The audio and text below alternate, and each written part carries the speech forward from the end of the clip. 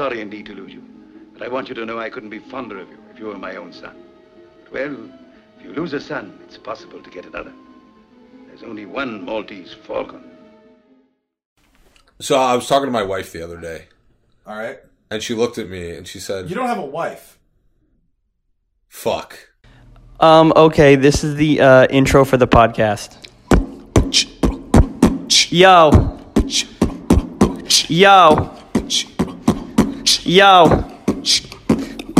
Yo, we're the Silver Screen Fiends, yo. We're the Silver Screen Fiends, yo. Hey, watching movies, yeah. Hello, everyone.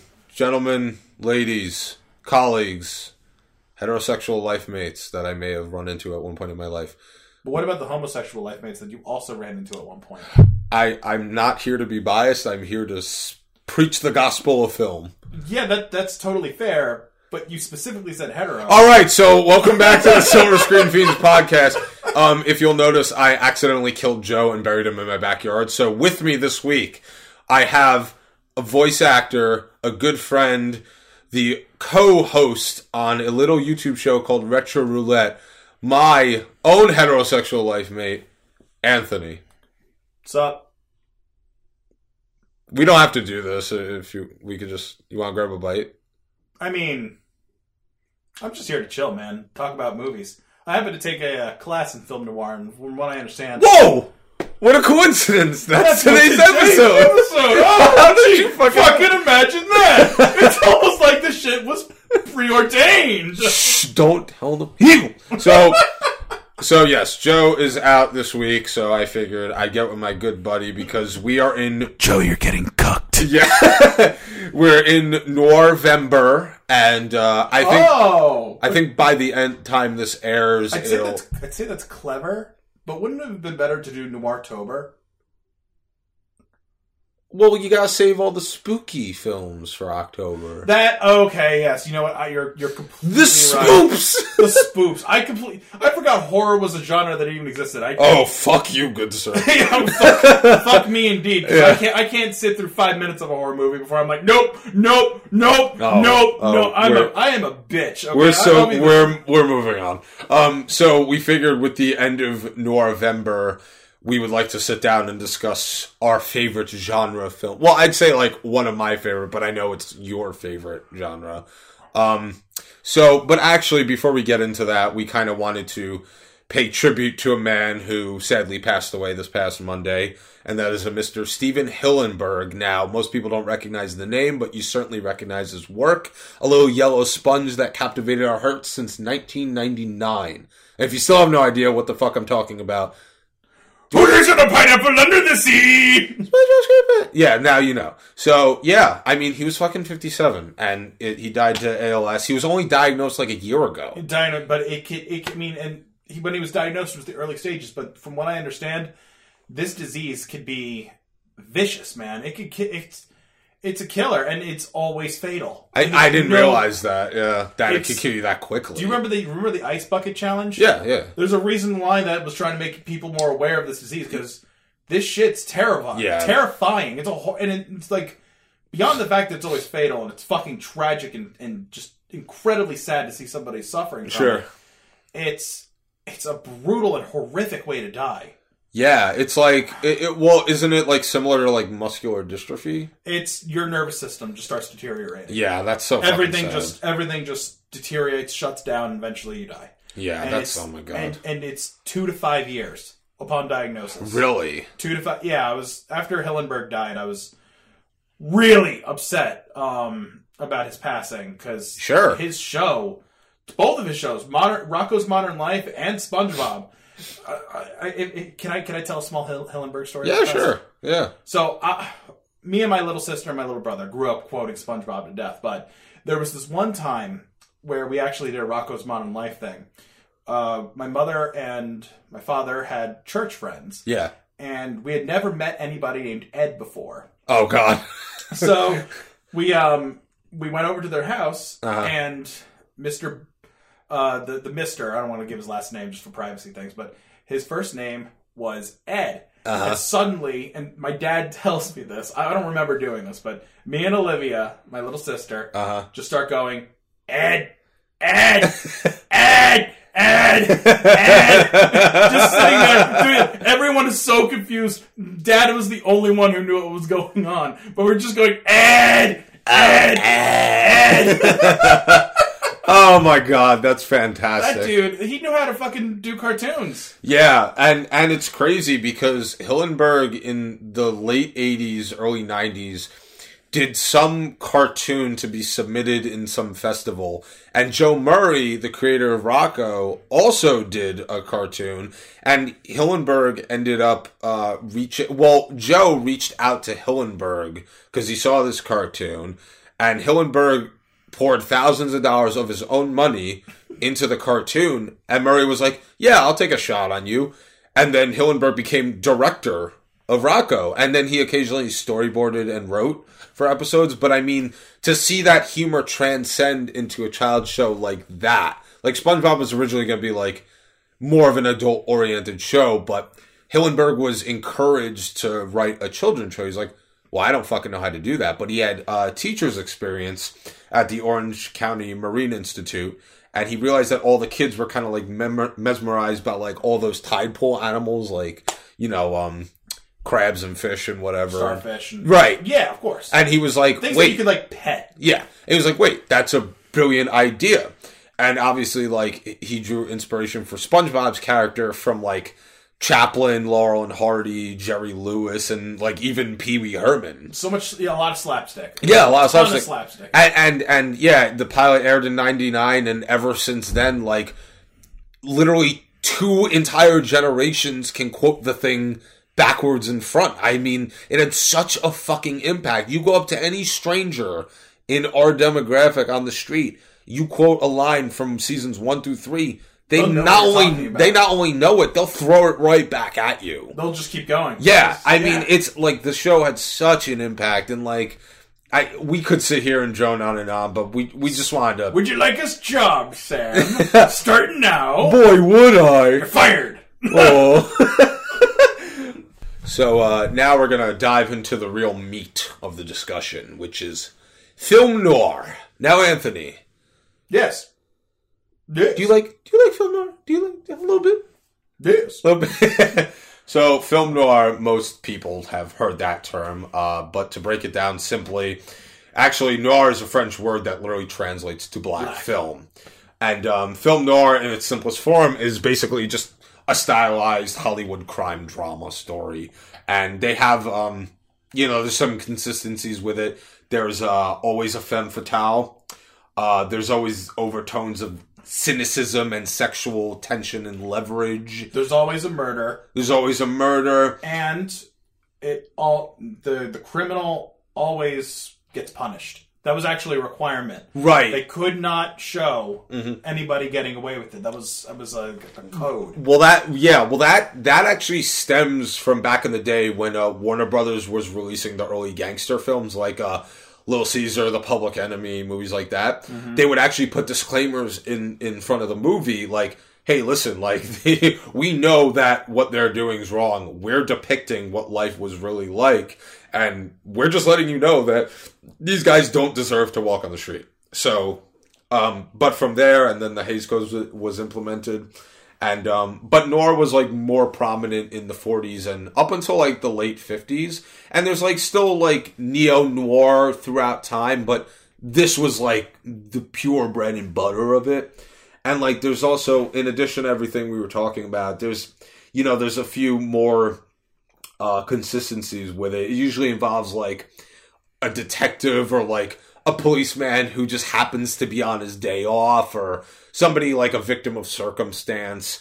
But typically, like, a majority of them involve like a hard-boiled private eye, and they get wrapped up in a story of like corruption and sexual tension and impulsive decision making. Right. But I really, I guess we could just kind of dive into some of our favorite stories. I guess it's hard to touch on film noir without bringing up Double Indemnity. I'll never forget watching that in school. So I've told you this, Sam, but let me tell the audience. I took a class in college that was centered entirely around film noir. And shout out to my old professor, Susan Ryan. Hi, Susan. At TCNJ. It was actually one of my favorite classes that I took throughout my entire college career. I got exposed to so many good movies, and Double Indemnity, to this date, stays with me. It's just one of those perfect movies. Yeah, it really is. It's just so perfect because the way... Are we allowed to discuss spoilers? Oh, yeah, no, I was going to, discuss part of the movie, yeah. So, one of the things that, that always gets me is how all throughout the movie, his best friend, the other investigator, is always like, this is little man inside me that's got this instinct. Oh, yeah, Barton Keyes, played by Edward G. Robinson. Yeah. Okay, so the entire time he's like that, doing it, and at the very end of the movie, he's just sitting at him, and he goes to smoke a cigarette, and he just lights it for him as he's dying. Yeah. That perfect 150 score ending. And just perfect. Right. And actually, I was gonna bring that up as a point towards the end of the discussion, but why that's so significant is because throughout the whole movie, Fred McMurray's character, Walter Neff, is lighting Robinson's cigarette the entire movie. And it's a very small detail that you tend to not notice, and then at the end it all comes full circle. Mm-hmm. And you're like, wow, so that because Walter Neff wasn't necessarily... The thing about noir is you learn throughout the story that there's never a hero and a villain. You just learn that life, sometimes people do good things, sometimes people do awful things. But you don't know who's real or who's fake or whose motivation is what. So, that was super powerful when I watched that. Because I was like, wow, this really fucking ties it all together. Like a nice rug in a nicely feng shuied room. Right. But, And the movie is just so tense. From front to finish, between him and Phyllis and their sexual tension versus the tension between him and Robinson's character, that constant back and forth. Yeah. It's so... it was just the whole movie is a roller coaster from front to finish, and it is noir in every aspect of the word. There are scenes where the characters are entirely in shadow and all you see are their silhouettes, and everything about it is just so foreboding. You feel the shadow of death in the room. You feel it. And the lighting is perfect. Yeah, and that's interesting because I wanted to bring up a staple in noir, like Anthony was talking about, is the lighting, and the lighting style was known as low key lighting. Yes. So what they would do is they would block off every source but one in the whole room or wherever they were on the set, so that it would cast these really heavy shadows deliberately to create dramatic scenery and cause the tension to be fierce. And it worked. Yeah. And it worked. I feel like it worked especially well prior to the jump to color being made. Oh, yeah. As a matter of fact, so when Double Indemnity was made, I believe it was released in 1944. And Billy Wilder, who, by the way, is one of my favorite directors. He did Sunset Boulevard, Some Like It Hot, Ace in the Hole. We're going to talk about some of those too. But this movie came out around the time people were moving into Technicolor.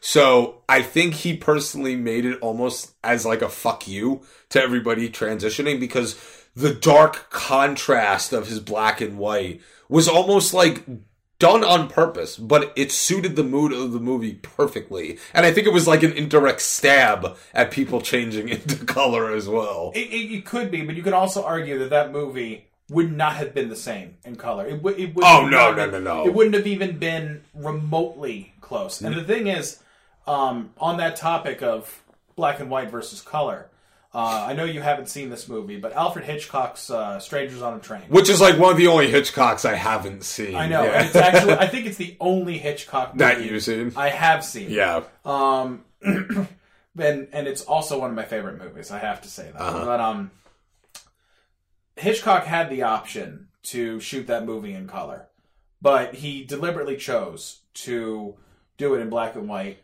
because, for that very reason, it just isn't the same. No, it's not. And it's so true. Sam and I are gamers, and we do play video games. Sometimes when games show things in a black and white color palette, it really does add a different like air. Like for example, there's this game called Undertale, and whenever you're in combat, it deliberately shows you the combat in black and white. Yeah, because it's just not the same. It adds that tension to it. Yeah, it could also be found in films like these older movies, like with noir, where the absence of color really does add something to the film by taking away something. It's much more powerful in that regard. Yeah, I agree 1,000%. I guess we won't get too much into the plot of Double Indemnity just because we believe everybody should see it. And same thing with Strangers on a Train. I absolutely agree. And to give it a quick summary. Guy, gal commit insurance fraud and almost get away with it. And that's the thing. They almost get away from it. And I would have gotten away with it, too, if it weren't for you meddling kids on dead dog. And I love Edward G. Robinson, like in Little Caesar and Key Largo and even Soylent Green, which was his last role. He died like 2 weeks later. Yeah, see? But it's funny because, like, he was always known for playing this short, fierce villain in almost all his roles. But off screen, he was like super shy and quiet, and he was artistic too.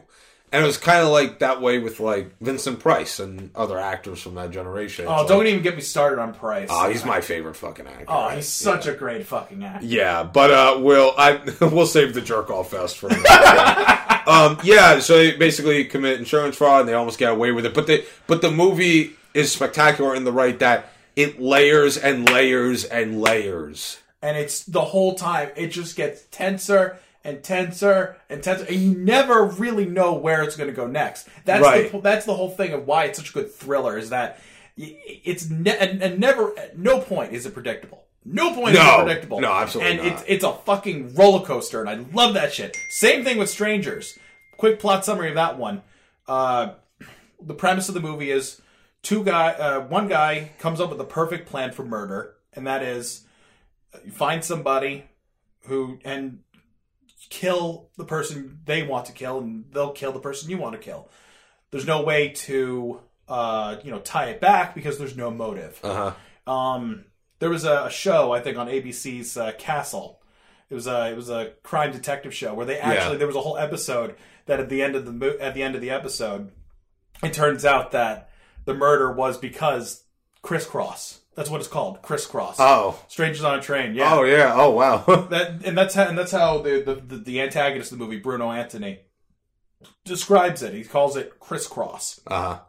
Where it's a brilliant movie. It's a brilliant and the thing is that Hitchcock's right. I mean, the plan is almost perfect. The only reason why it doesn't work in the movie for Antony is because his partner gets cold feet and doesn't go through with it. Right. Yeah. And honestly never wanted to have anything to do with it to begin with. Right. But it's a phenomenal movie, and I'm very much looking forward to the day you see it. Yeah, I don't know why I've slept on it for so long. I just I've seen so much Hitchcock. I mean, like Vertigo, North by Northwest, Rope, Torn Curtain, Topaz. The 39 Steps, which has noir-like elements, but I love his work. I gotta check it out. And that's the thing.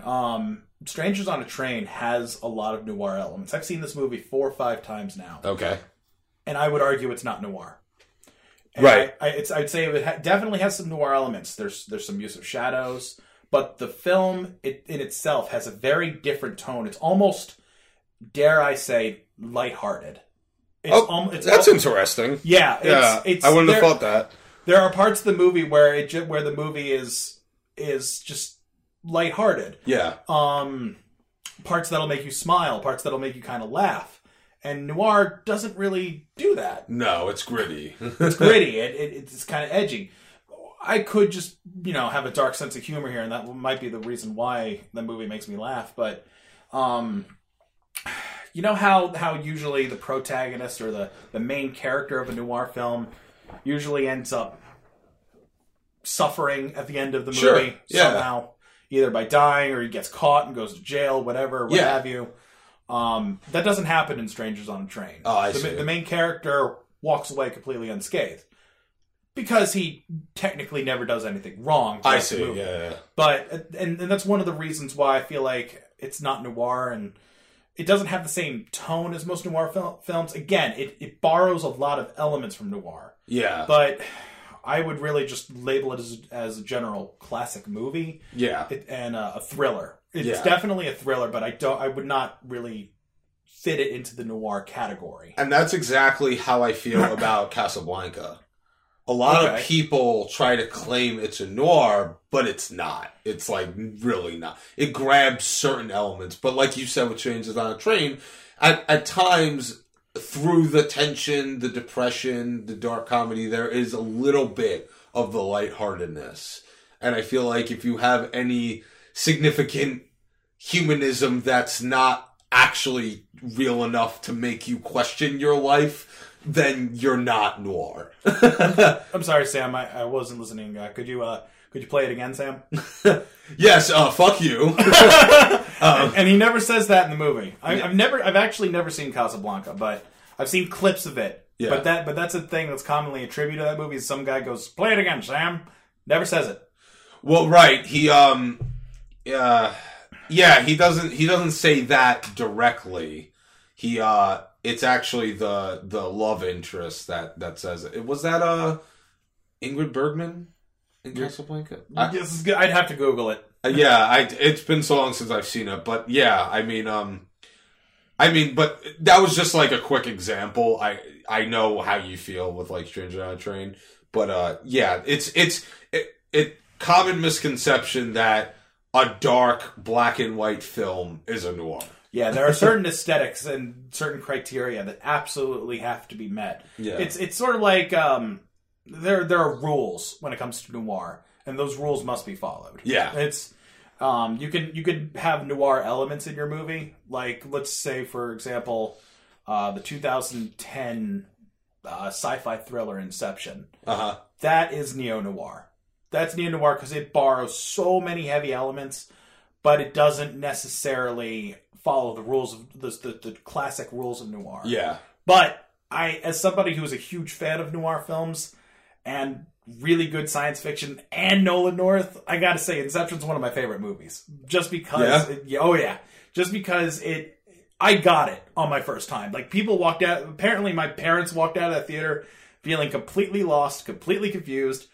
And they didn't get it. And I tried watching it with them. I tried going through it like frame by frame, saying they try and explain what's going on as it's going on. They never got it. You were mansplaining. I was nerd-splaining Inception to my non-nerdy parents. That makes sense. I can't see the confusion. But it was such a good concept for a movie, something that I'd never been done before. In the That's true. Effect. It was unique. Like it was also the first movie I watched that had Tom Hardy in it, and I fell in love. He was my favorite character in that whole movie. Tom Hardy. Oh, he's so good. Yeah. He's such a good. His performance style takes after like the classic actors so well, and you can like see that there and that influence.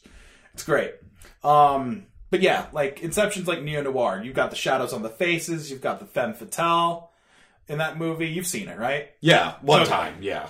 Yeah, and it's a crime. It's a heist. It's sort of like a reverse heist. It's supposed to stealing something. It's putting something in. That's true. If you had it, like folks, listen. If you haven't seen this movie, please go watch it. It's great. You gotta trust the fiends here. Any movie we talk about, put it into your eye sockets, and we guarantee you pleasure. Only the most sensual of pleasures. It's ribbed for pleasure. It's ribbed eye sockets. Ribbed eye sockets for pleasure. Jesus Christ. I guess another movie I want to touch on, which I was both surprised and pleased, speaking of pleasure, when I heard you like this as well, which is Mildred Pierce. The pinnacle of noir at its finest. When you talk to me about noir, the first movie that comes to mind is not Double Indemnity. It is Mildred Pierce. I think that is the ultimate film noir. Yeah, I would argue next to Indemnity and the Maltese Falcon, Mildred Pierce is like the perfect example of it. It is. It follows all of the rules. It meets all of the criteria for noir. You're meeting all my standards. Oh no! You're meeting all of my high standards. It meets the noir standard, and it's just such a it's a timeless story. Like, you haven't really seen anything quite like that. Especially for that time period. Absolutely. I mean, noir obviously existed then, but like that was like it was a little bit taboo to be doing that kind of story. But basically, for those of you who don't know what it is, it's a 1945 film noir, and it stars Joan Crawford. Who's in Berserk, whatever happened to Baby Jane. She's like one of my favorite actresses from that period. But she originally worked at MGM. And once her contract ended, she didn't want to take work on because she believed that her next comeback role had to be something super fucking special.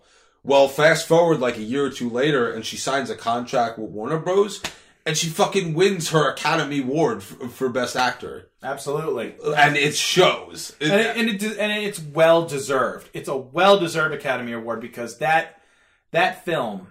It's emotional. You not only sympathize with her, you identify with her. You get her struggle when she has the restaurants, and you see that she's a working woman by herself, all alone. Really, you identify with her, and it's a good movie. It's a good movie. Yeah, because not many movies were. Because you think about like the 1940s or 50s, and your mind kind of draws to like this perfect, cutesy, hoity-toity family that can't be broken apart. But the movie starts with her husband, like, being a deadbeat fuck, and he's like, I'm leaving you. And then she's forced to make it on her own, so she does. And then her daughter becomes spoiled fucking rotten. So there's a lot of emotional trauma there that we can relate to. Absolutely. Yeah. It's a realistic portrait of the American family. Yeah, absolutely. When you think about it, the white picket fence family that you're used to thinking about, with a mom, a dad, a little boy, and a younger girl,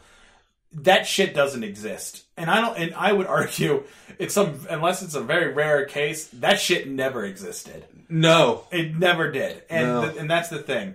It was, especially for that time period, a very realistic reflection of how families were, are, will be to the end of time. Absolutely.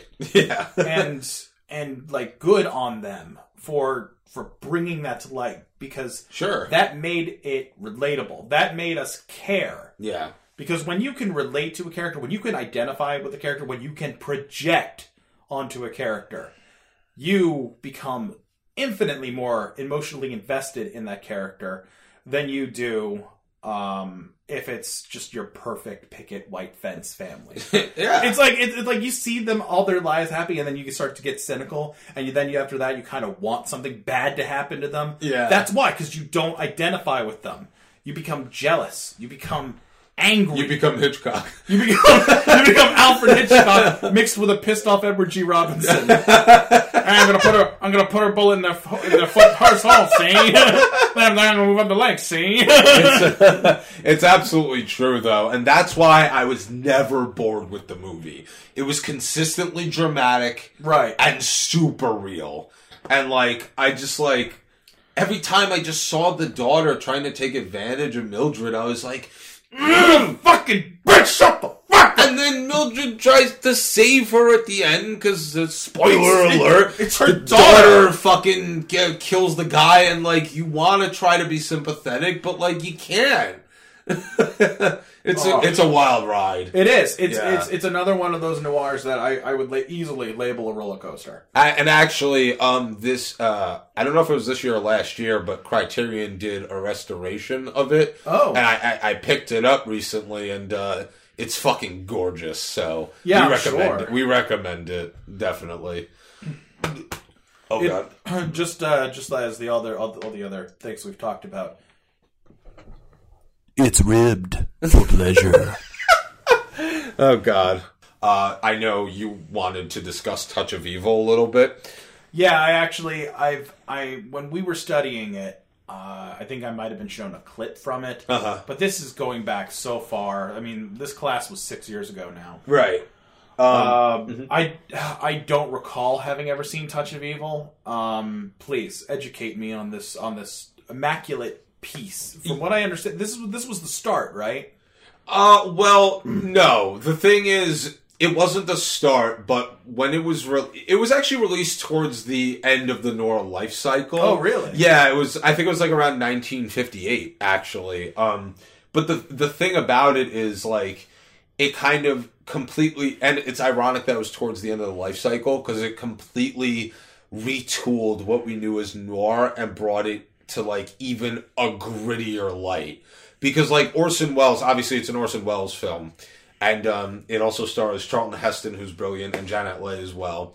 And the thing is, it's like a stark, perverse story about, like, murder, kidnapping, and police corruption. And, like, you hear that and you think of an old film and you're like, it seems like one of those, more of like a static story. Like, when I look at certain films from back end, a lot of them appear flat, if that makes sense. But with Touch of Evil, there was, like, actual depth to it.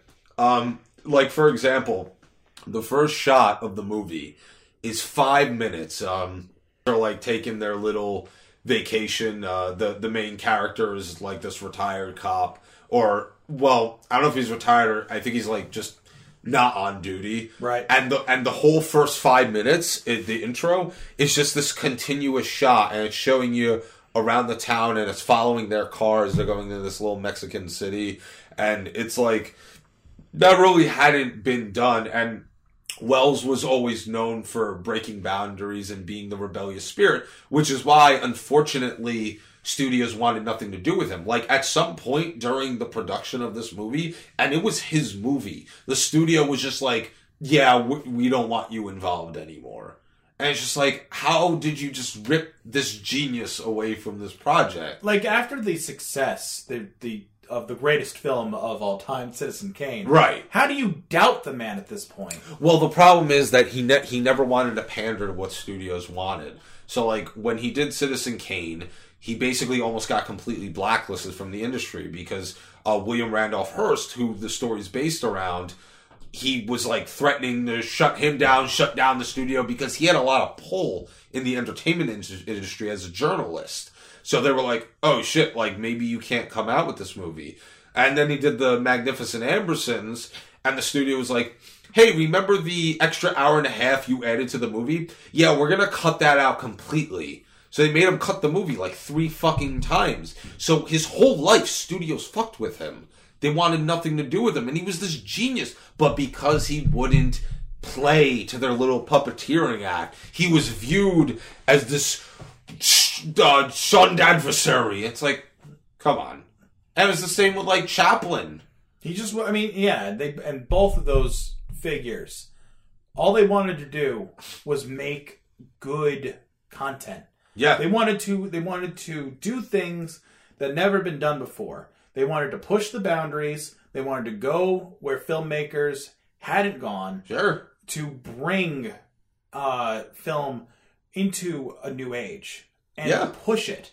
Yeah. And really push it. I know that Chaplin was initially extremely opposed to going into the talkie format. Oh, absolutely. Yeah. But when he did The Great Dictator. Yeah. And to this date, that movie contains one of the greatest speeches in film. Iconic. Timeless. If you listen to it today, you'd be confused. You'd think it was somebody talking about the way things are today. Sure. Because Trump. Yeah. It's fantastic. It's a great speech. Trump, get off the podcast! Go eat a donut! Yeah, okay, it's just... I'm gonna go hit a button and order myself a Diet Coke. But yeah, no, it's timeless, and that's what I always take away from these great filmmakers. Like Orson Welles, anything he did was super timeless. Like, he did recently, they finally finished the fucking, The Other Side of the Wind, which was a movie 40 years in the making. He had such development hell. He lost money during the movie. The rights to the movie got lost because the producer took it, and then they had to go to a court for him to get the rights back. Then he died, and Peter Bogdanovich, who acted in it and also produced it as well, was like, hey, I promised him before he died that we would get the movie done. And, like, it's brilliant. It's on Netflix now. I talked about it, so I won't go into it. But, like, that's why... You've seen it, though. Yeah, of course, yeah. Good? Yes. There's a companion documentary, too, called They'll Love Me When I'm Dead. And it goes... Well, he wasn't wrong! Right, yeah. And they go hand in hand because it's like almost an extension of the film. I recommend both. They're on Netflix right now. You can pay me later. But, Fantastic. But yeah, so like I said, Touch of Evil, like, had this fucking real depth to it. And, even like the use of music to set up scenes. Like, there's a scene where Orson Welles' character, who's this, he's like this chief officer. A corrupted police officer. He's a corrupted police officer, and he's been that way for years, but nobody actually knew that. But he spent all his time forging evidence, and he confronts one of the Mexican leaders of his... He didn't run like a cartel. It was kind of like a little gang, like a family, they called them. So he was a part of this family, and he was like trying to threaten him, and he ends up strangling him over the bed of the other cop. Were they married? I think they were newlyweds. I could be wrong. But she was like all drugged up. So this was a setup. They drugged her up to then set her up to believe that she was the one that killed this guy. So like when Wells is doing this, the use of like bongos and horns, it's like real fucking tense, and like you're uncomfortable, and that's like what I really took away from it. I'm like, wow, I've never watched something and actually felt that uncomfortable, other than like this French film La Trau. It's like a prison break story, but I won't get into that. But like, or any Hitchcock really. But like, speaking of Hitchcock and diet and music. There's this fantastic scene in Strangers on a Train that I think you'll really appreciate. Minor spoiler alert, because obviously there has to be a murder, right? Yeah. When the murder actually takes place, it's at a carnival. And Hitchcock deliberately keeps in the carousel music playing in the background. So as this woman is getting strangled, you're hearing... and it's fucking great. There's no stinger. For the kill, right? There's and you know how there's always a stinger, right? Yes, yeah. It's the craziest thing. It's so different, but yeah. But one of the things I really appreciate about this time era is the use of diegetic sound. Yes, and I feel like that never happens in this day and age anymore. Never, because one of the things that makes noir seem so real is that use of sound and music that's being played in that area when something happens, right? And how it'll feel out of place, but at the same time, it's so like it's so wrong, but so right. Yeah. I really gotta watch that. Yeah, you really do. Jumping back to Citizen Kane real fast, actually, I wanted to mention this. Yeah. Isn't it crazy how that movie just seems to borrow so many noir elements? Yeah, which it doesn't involve a murder, so we really can't call it noir. Right. And it also lacks a few other elements, but the use of shadows in that movie to show Charles Foster Kane's fall from a graceful figure, big fall, and then the use of the big open spaces in the house and the shadows on his face. Oh yeah, the scenes in the house like that, so cold. Yeah, so cold. Yeah, that's the perfect word. It was the perfect temperature for the movie too. It's like, wow, ice, baby. Oh, totally. I agree 1,000%. But yeah, Touch of Evil, another noir staple. I think definitely an important film. I see why they show it in classes. Real depth. It's not flat at all. I would recommend it. Yeah, absolutely. So we mentioned Billy Wilder earlier, and since we're on the topic of noir, we can't ignore Sunset Boulevard. Okay, yes. Now this is also a film I think I haven't seen. Let me just real quick. You start talking because we watched like 10. I feel like we watched like 10 to 12 films in that noir class. Yeah. Some of them stuck out a little bit more than others to me. Sure.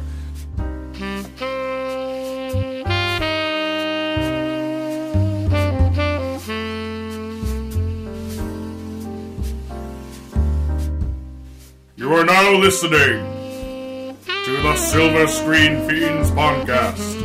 On with the show.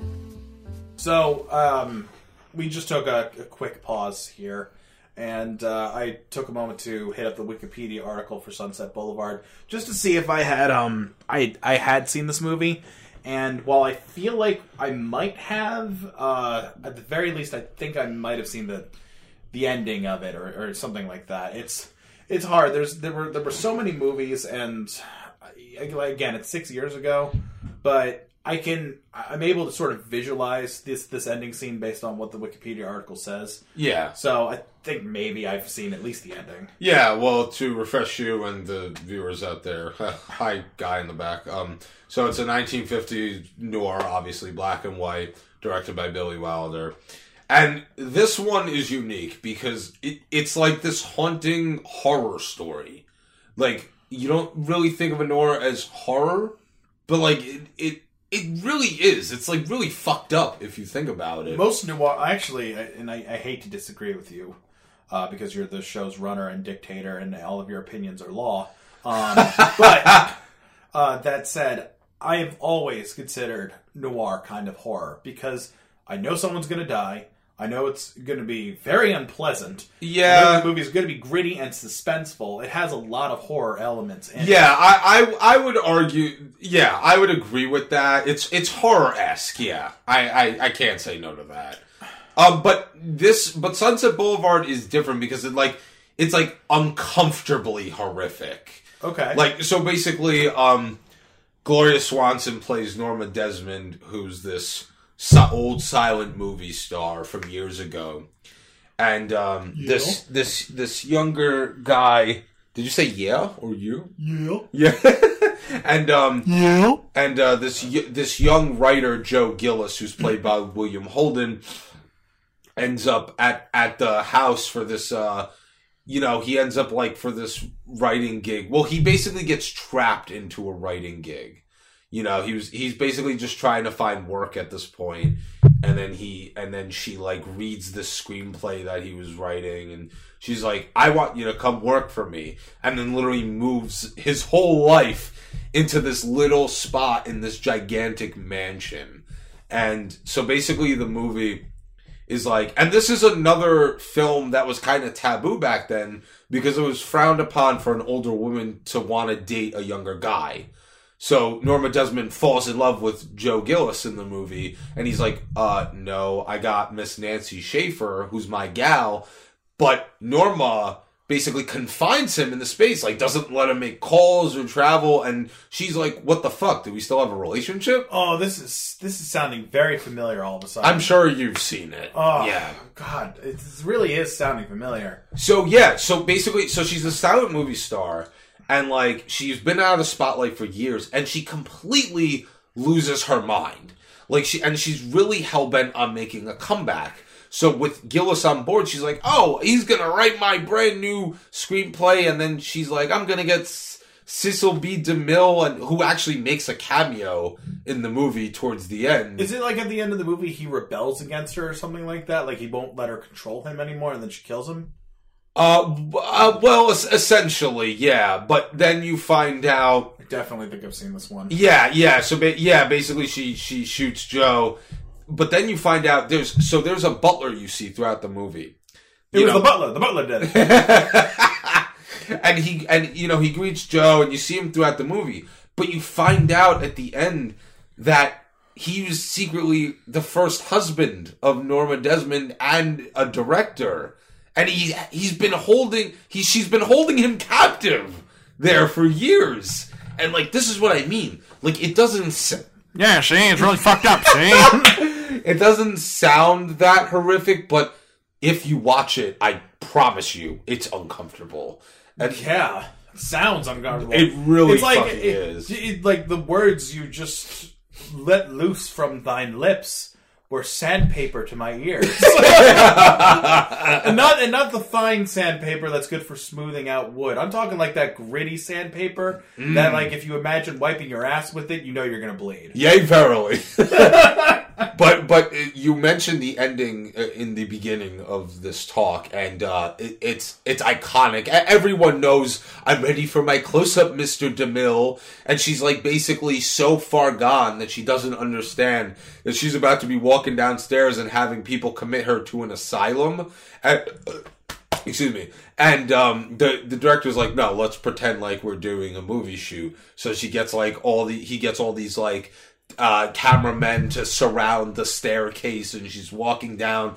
And it's actually funny because Gloria Swanson only agreed to do the shot if she could not look where she was walking. So some of the cameramen that were hired to be on the staircase were actually to make sure that she didn't fall. Because she's like, I refuse to do the scene. And that's commitment. Like that, you know what I mean? I love small details like that are what do it for me. But yeah, again, to me, an essential noir, most people hear Sunset Boulevard, they don't necessarily think that, but it is. It absolutely is. How was her career at that point, at the time of doing Sunset Boulevard? Was she still going strong, or was she kind of like slowing down at that point? Gloria Swanson? Yeah. Yeah, I mean, this, obviously that was like her real breakout role. I think she took jobs here and there. I don't know too much about her filmography, but all I know is she is 1,000% most associated with that role, and like for a good reason. Like you just see a picture of Gloria Swanson, and you can picture, yep, crazy old silent film star that completely lost their shit years ago. It's really starting to sound familiar to me. Yeah. I if I were to watch the first 10 minutes, I might start like remembering it better. Yeah. One of the things that I always loved about film noir is, and I think I mentioned this earlier, is the femme fatale. Yeah. And how a lot of movies will introduce the femme fatale with, first it's a shot of her foot or her leg or something like that. Yes. And all of a sudden in my head, yep. Run. Femme fatale alert! Yep. Femme fatale alert! Bail! Get the fuck out of there! She's gonna get you killed, bro!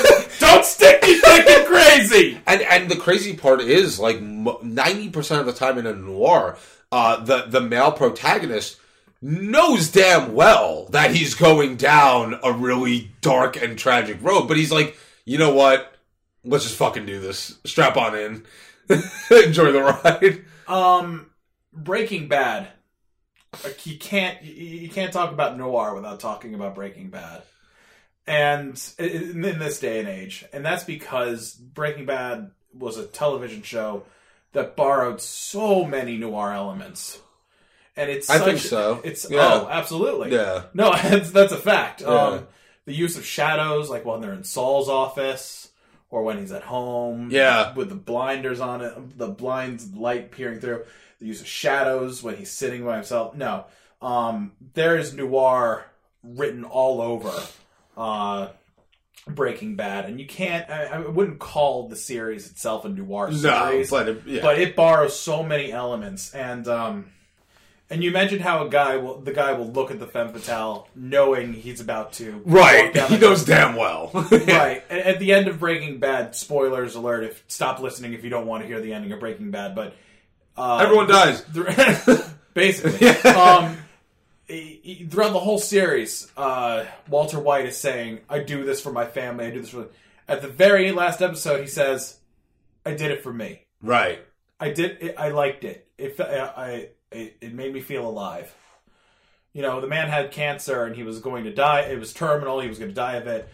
But up until the series, the reason I liked it is because he felt like he was actually in control of his own life. Yeah. In control of his own destiny. And he liked it because he felt it made him feel alive. Sure. Which is ironic. And that I feel like is a lot of motivation for a lot of, men who experience that downfall in noir. It's because they break the law. They go down this road because they want to experience that thrill, that power, absolutely, that rush, that sensation of knowing that you're doing something wrong and that you're gonna get away with it, and it's gonna work out for you, and your life's gonna be so much better, and you're in control, and it just feels so good. And then to see it all just spiral and crumble and just go completely out of control, and from there, and it's what makes noir so entertaining. Yes, It's just it's one big wild ride. It's an emotional roller coaster. It is, and it really is, and you can identify with that. Yeah, I think at our most basic core, we strive to have that adventure, to have that rush of feeling like we're doing something. Now, I'm not advocating for murder or anything like that. I am. Okay. For those of you who can't hear, that was actually so funny. It made my wife, who's upstairs, start laughing. Yeah, we'll keep me for a little bit. It's all right, Sam. We can keep you in the basement. Yay! Anyway, so I think we all can identify with that desire for a rush, for wanting to feel like we're on top. Absolutely. Or just feeling alive. Yeah, or just feeling alive. Because a lot of the time we don't. We just kind of truck along our days and that's it. Shout out to everybody out there who has an office job. We got you. We got you. We got you, fam. Film Noir called. They said it's for you. Yeah, basically. So that's generally the point I think I'm getting at here with bringing up Breaking Bad and shit, is that noir is about doing something wrong to feel right. Yeah. And that's what I think it is. I think if I could even go back to Double Indemnity and argue it was never about the money. No. It was never about the money. It was, the money was definitely a motivating factor, but he wanted the woman and he wanted the rush. Which Walter states in the movie. He's like... His name was Walter?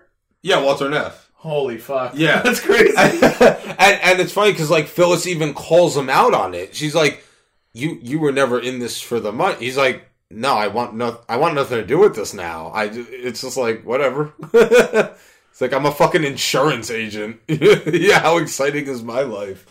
But, I mean, I'm an insurance agent too. Spoiler alert!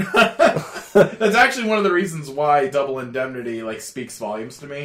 Is because as an insurance agent, when people start bullshitting me on the phone, I can sort of tell when they're bullshitting. Right, and Yeah, and it goes back to the whole fraud thing. And, yeah.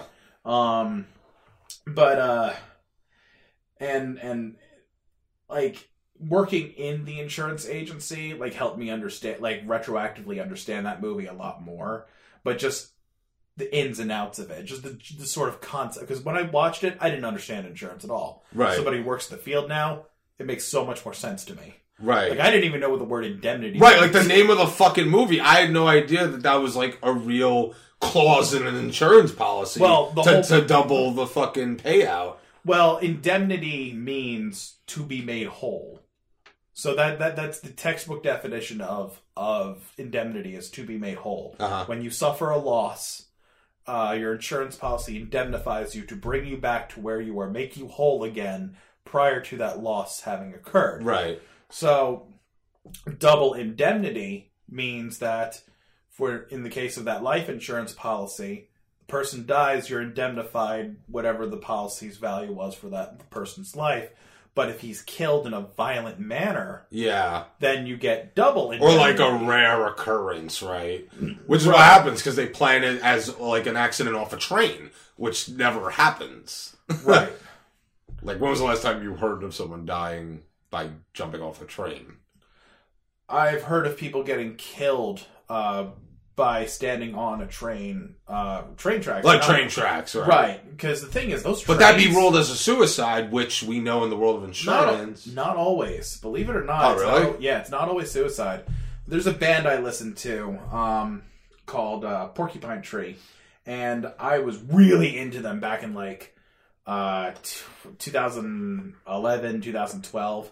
Around that time frame, so I was reading up on everything, and one of their songs was called "Way Outta Here," and that was actually written by the whole band, and not just the band head Steven Wilson. And the song was actually a tribute to their #1 fan who was killed on a train track, but it wasn't suicide. Oh, yeah, how did that happen? Trains move really, really fast and really, really quietly. That's true. So if you're just walking on tracks, it can, you could very easily get hit. I guess that's true. Yeah. But yeah, from what I remember reading, it wasn't suicide. It was an accident. Okay. Yeah. It wasn't like Snidely Whiplash tied her down or anything like that either. True. And how fucking crazy is that, by the way? Like you have these cartoons where you show where you had things like fucking Snidely Whiplash tying a woman to railroad tracks to get run over by a train. Can you imagine that shit in today's age? Oh, never. No, exactly. No, they're literally the things they got away with back then, and strangely enough, that was considered a conservative time. Right? Yeah. What about at the end of that Tom and Jerry episode where Tom is just so fed up with the chaotic events of the day, and he goes to sit on the track, and Jerry joins him, and they're sitting there depressed, just looking at the camera, and it's implied that they're killing themselves. It's like, Jesus Christ! Or what about the times characters literally take a gun out and just shoot themselves in the head? Yeah, it's like, wow. Yeah. That escalated. And the funny, it would appeal to the audience's dark sense of humor. And that's another thing. Like, that's one of the reasons why I feel like noir can't be done in this day and age, is because I would argue almost that it's too dark. It's too dark for today's audiences, for today's studios. You wouldn't be able to pull off a good noir in 2018. First of all, because the acting talent's just not there. Yeah. It's not the same. The movie's aesthetics are different. No one's going to shoot a black and white movie in 2018. And so it's a dead art. And it was an art. Yeah, it's done very rarely. It's still being done, but not really. It could still be being done. And again, I don't mean to disagree with you, because again, your word is law. Or your opinion is law. No, meaning not that it's effective, but it is done. There are elements of noir that are borrowed. No, black and white film, I meant. Oh. Yeah. Wait, really?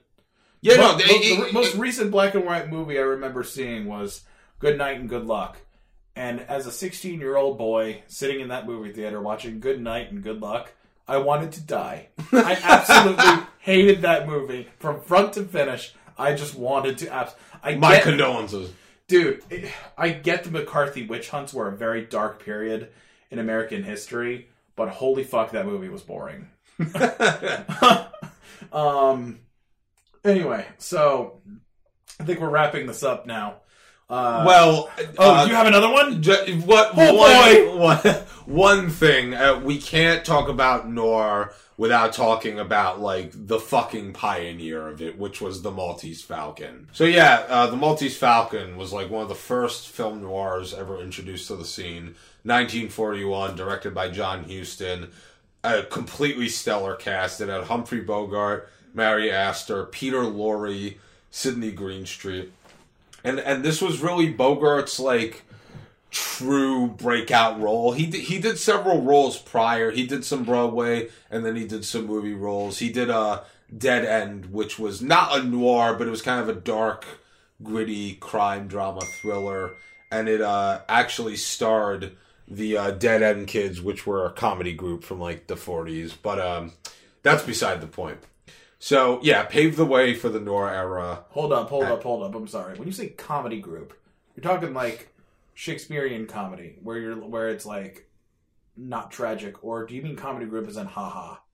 No, like, haha. Like, they were, like, it's hard to explain the Dead End Kids. They were, like, they weren't, like, the Stooges. It was like this group of kids that would always get into trouble. It wasn't, like, directly meant to be comedy, but it was played that way. Like, they would always get into these mishaps. Okay. Like, like they always tried to act tough and thug-like, but, like, you knew that they had cups on the inside. A little bit, yeah, to an extent. But some characters it was hard to see that with. Like Leo Gorcey, who always played Muggsy. He was always kind of like, it was harder to see through his exterior. But anyway, so basically a murder mystery that centers around a detective. Right there, biggest noir element, Sam Spade, who's played by Humphrey Bogart. And it starts with him, his partner ends up getting killed. So he's trying to investigate that. And then as time goes on, he's contacted by several people throughout the movie. Right. Like the femme fatale, Mary Astor, and then Peter Lorre, who is like this henchman to Sidney Greenstreet, who's like the head of this, not like a conglomerate, but like a crime syndicate. Kind of, yeah. But it's more like this little gang of people. Oh, mob? That, like this, thank you, Anthony. This group of criminals that they're searching for this prized statue, which is the Maltese Falcon. And it's covered head to toe in all these gems. Fantastic jewels. Belongs right there in Trump Tower. Right, yeah. It's like all covered in gold, and it's covered head to beak and beak to toe, and or should I say beak to claw? Beak to talon. Beak to talon, thank you. To gems and diamonds and such. And back then it's valued at $4,000 in the movie, which now is like $50,000. You know, in today's money it would be. Yeah, it would be a very expensive piece, but it might, like, from what I was reading up on it while we were just taking that quick recess there, was that this was a historical piece that was gifted to Charles V by the Knights Templar. And, like, for me, it doesn't matter if it's covered in jewels or not. That alone, like, to me, makes it feel like it should be worth, even back then, way more than... Right, and when I read the actual amount, I was actually taken back. I'm like, because the way that they all pine for it, and it becomes this object of lust, you would think, like, well, yes, okay, $50,000, that's significant money, but, like, you would have thought it was like $1 million. You can go after it like it's El fucking Dorado. Exactly. Good movie. But Are we talking about the animated El Dorado? Oh, of course. Oh my god, that's one of my favorite movies growing up. Holy shit! Right? I love it. I thought I was the only one who had seen it. No one else ever talks about it. Right? It's very underrated. Yeah, absolutely. It's criminal. It's fucking criminal. But that's noir, right? We say El Dorado's noir. El Dorado is my ideal noir. It's a little bit too vibrant for that, but yes. By vibrant, we mean colorful as fuck. Yeah. So yeah, the movie becomes this witch hunt for this Maltese Falcon, and Sam Spade. So why this was? Hold on, what time period was this? Like in the 40s. Oh, okay. But I was gonna say, if it was in like the 60s or the 70s, we could have called it a communist hunt. McCarthyism jokes. Too soon.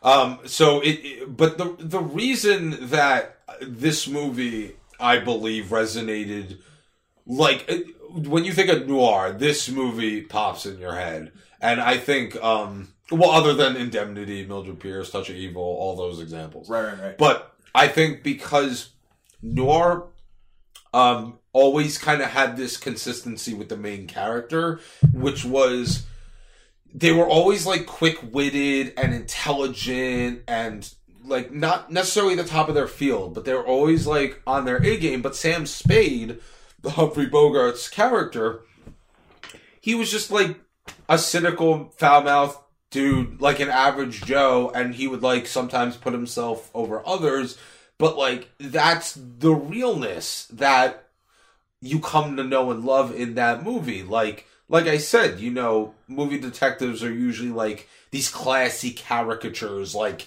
in The Thin Man, or, like, super intelligent and quick-witted, like, from Out of the Past. But Bogart didn't play it like that. He was just straight-up vulgar, and he was certainly not the hero of the movie. Oh, you brought up Out of the Past, though. Can we talk about that when we're done here? Yeah, we can do an honorable mention.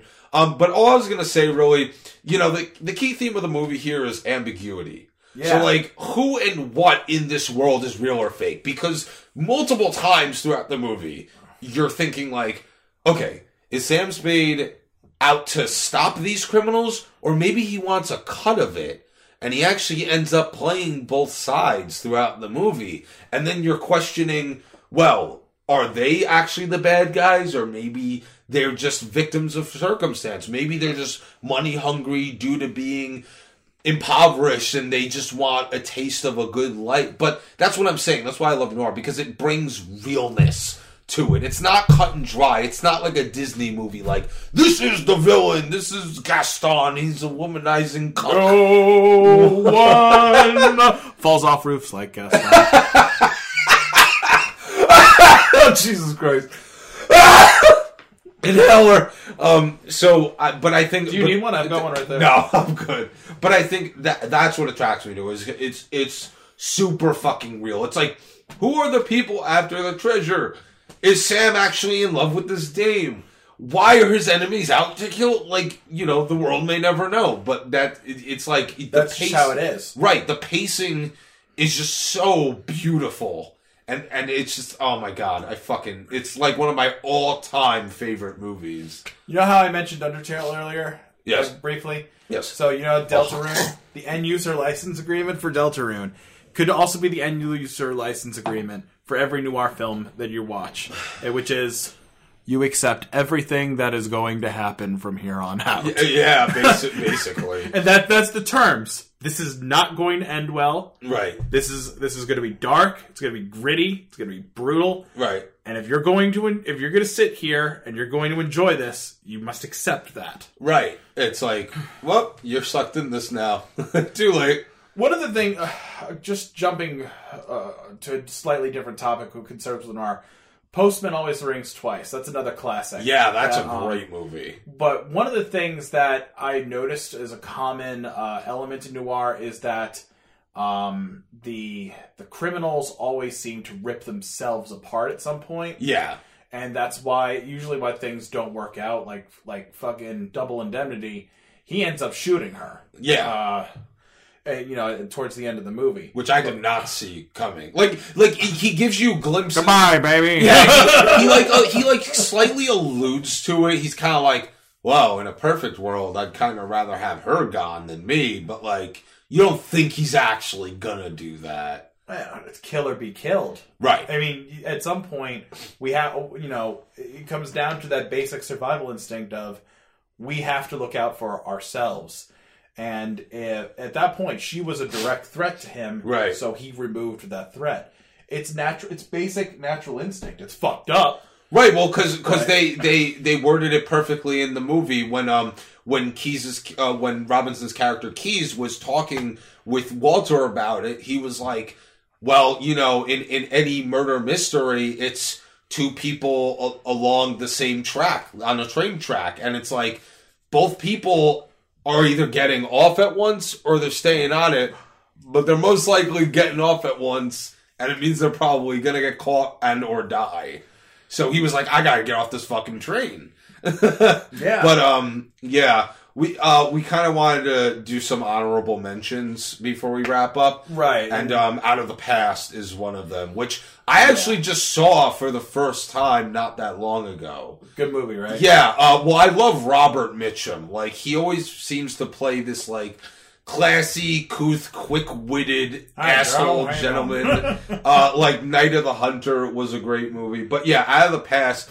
There was a lot of action in that movie. There was more than your normal noir film. That's the one. I don't remember all the details from Out of the Past, again, 6 years ago. But yeah, one thing I do remember from that is that there's this huge chase scene where Joe is trying to chase down what's his name, and it turns out into this big gun chase. Yeah, and he ends up getting the better of his assailant, and it was it's great because the guy who's trying to kill him is the same guy who pulled him back into all that shit at the beginning of the movie. Sure. It's such a great fucking movie. I love that one. Yeah, and I always love Kirk Douglas because he just plays such a tyrannical asshole. He plays it smooth, but then when he starts losing it, that's when the movie gets good. The kind of guy who just when his presence on screen kind of makes your skin crawl a little bit. Yes, absolutely. You could look at him in that suit and that top hat, and you're just thinking to yourself, he's a slime ball. He's a fucking snake. You could sort of see the light reflecting off of his skin, like he's got scales. Oh, absolutely, and especially when Robert lighting, when Robert Mitchum's character Jeff Bailey, he ends up taking Jan Greer off, like, there. He's like, oh, we're gonna run away with this money, but both of them have these ulterior motives, and Mitchum calls the cops prior to running away, quote unquote, with Greer's character, and as they're on the road, she sees far ahead, like, they're kind of in this, like, forest-like area, and she sees ahead the cops, and she's like, you son of a bitch, and she, like, shoots him as the cops are shooting her, and then he, like, tries to get out of the car, and then the cops come and swarm it, but, like, that setup, like, because you don't see that coming, and it's just, like, it keeps you on your fucking toes the whole time. All noir keeps you on your toes. Oh, absolutely. There's like, no dry moment. Even the dry moments, there's, like, you have to pay attention. Yeah. Oh, so good. And then Postman Always Rings Twice. I brought that up a little bit earlier. That one really, I don't remember all the details from that movie, but from what I remember most about it is that in that movie in particular, they really tear themselves apart. They would have gotten away with it if their guilty consciences hadn't fucking just completely, like, tore them apart. Right. And that's, it kind of goes back to Edgar Allan Poe's Telltale Heart a little bit. Like, that's the pinnacle of a tale of good crime, perfect crime gone wrong, ruined by guilty conscience. Right, because no misdeed ever goes unpunished. That's one of the rules of noir. Right, that you have to punish. Right, and that's a staple. Like, you have to establish that. Right. And it's a shame too that was one of the things that they had to show in the movie was the good guy gets punished. Yeah. Because as we all know in real life, bad people get away with doing bad things all the fucking time. Every day, every second. Fucking day. So, yep, absolutely. In my opinion, it would have been a little bit more realistic. Oh, you know what? There is this movie.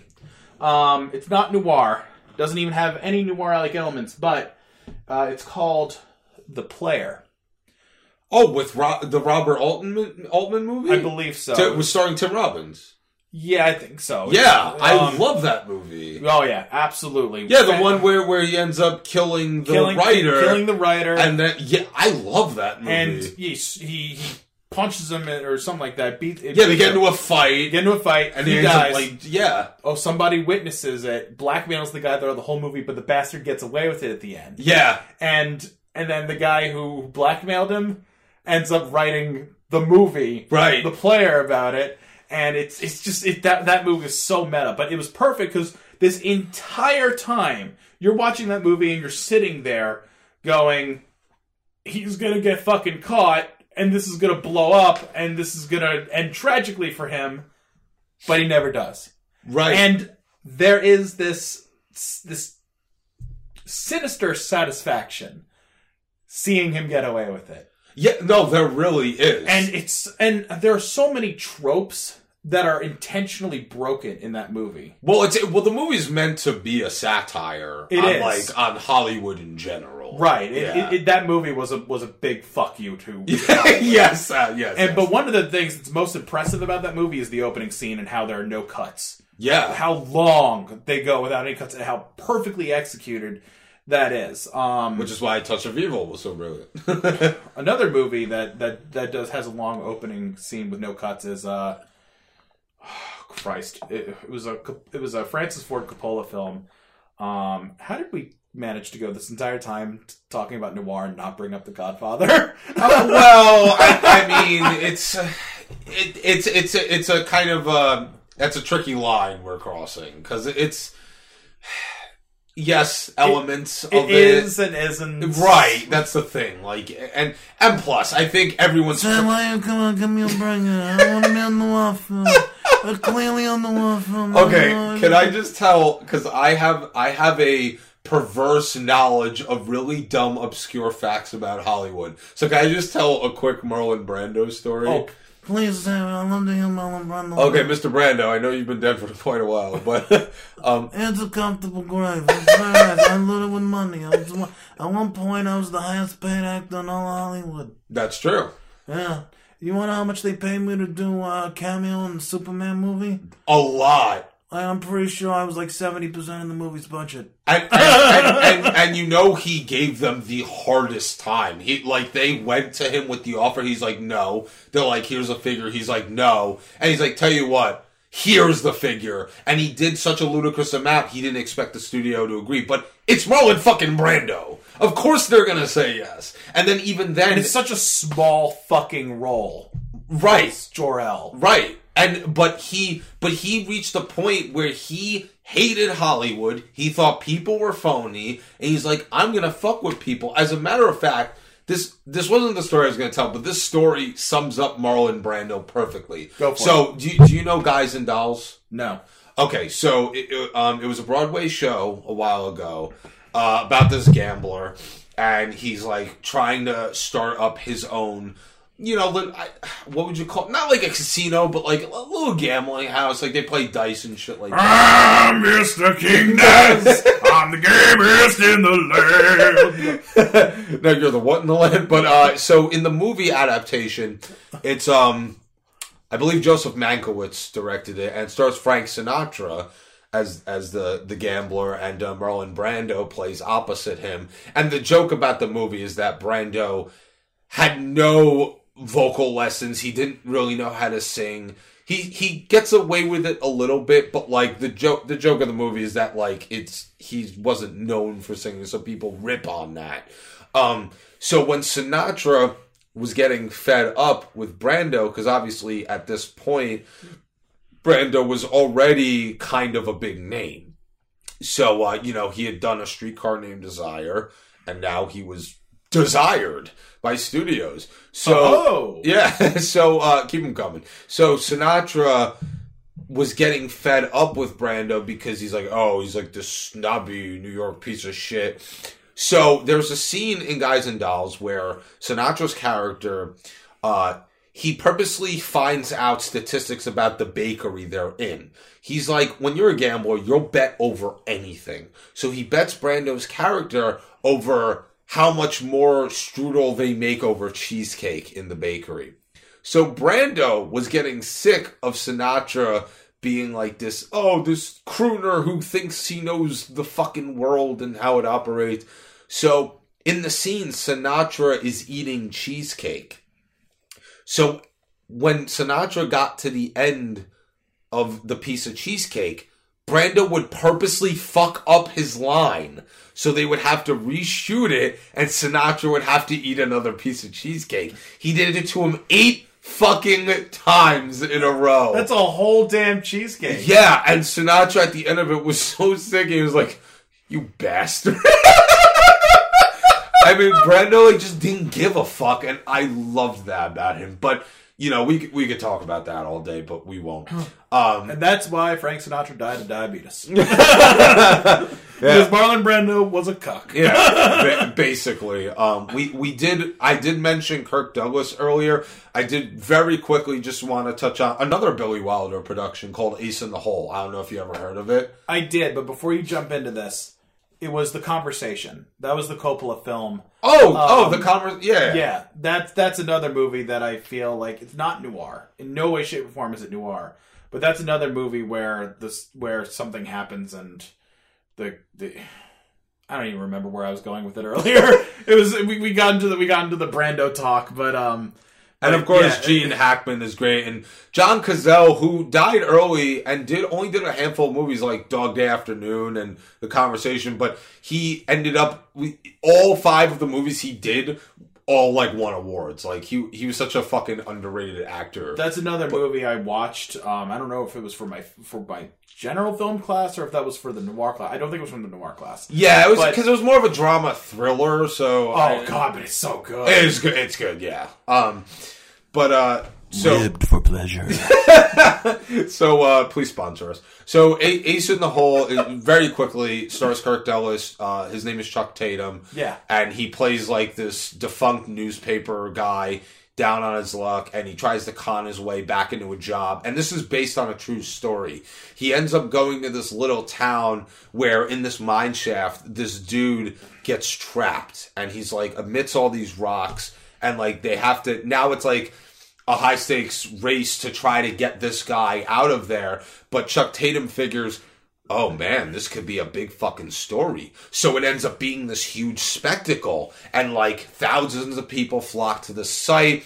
And Chuck's going in and out and feeding them headlines. And there's like food stands set up and a carnival. And this guy's misfortune ends up being his gain.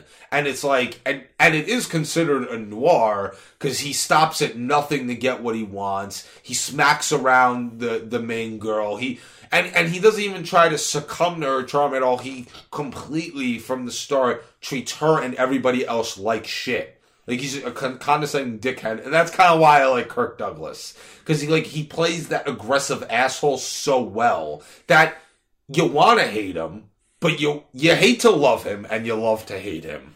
Yeah. Is the perfect way to describe Kirk Douglas. It's an ideal villain. It's an ideal, yeah, he's an ideal villain, anti-hero, you know, what have you, with that title. Right, exactly. And the moral of the story is, you know, God giveth, God can take it away. It's the rise and fall of this guy who thought he could get away with whatever the fuck he wanted, and then it just falls flat on him. That's actually, it's funny you mentioned, that's actually one of my favorite expressions is, the hand giveth, the hand taketh away. It's true though, and then the poor guy in the mine shaft ends up dying, which ruins the story. And all he can think about is how he's like all these newspaper publications from New York and Chicago now want to hire him. And after this happens, they're like, "No, fuck you, you greedy son of a bitch! Like this guy died."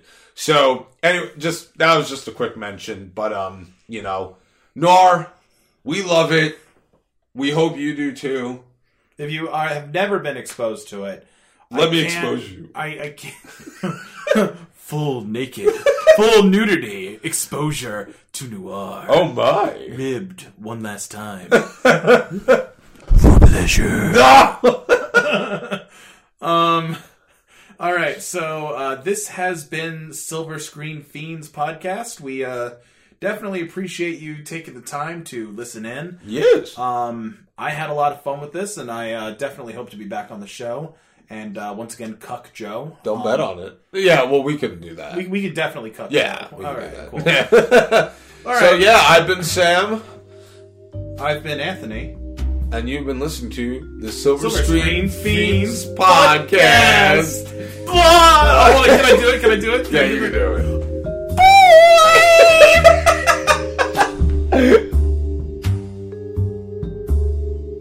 The Silver Screen Fiends podcast would like to take a moment to thank you for listening. We really can't pay you or anything, but we promise not to come over unannounced and drone on and on about the current economic climate and drink all of your IPA. Because let's face it, that's clearly what you drink.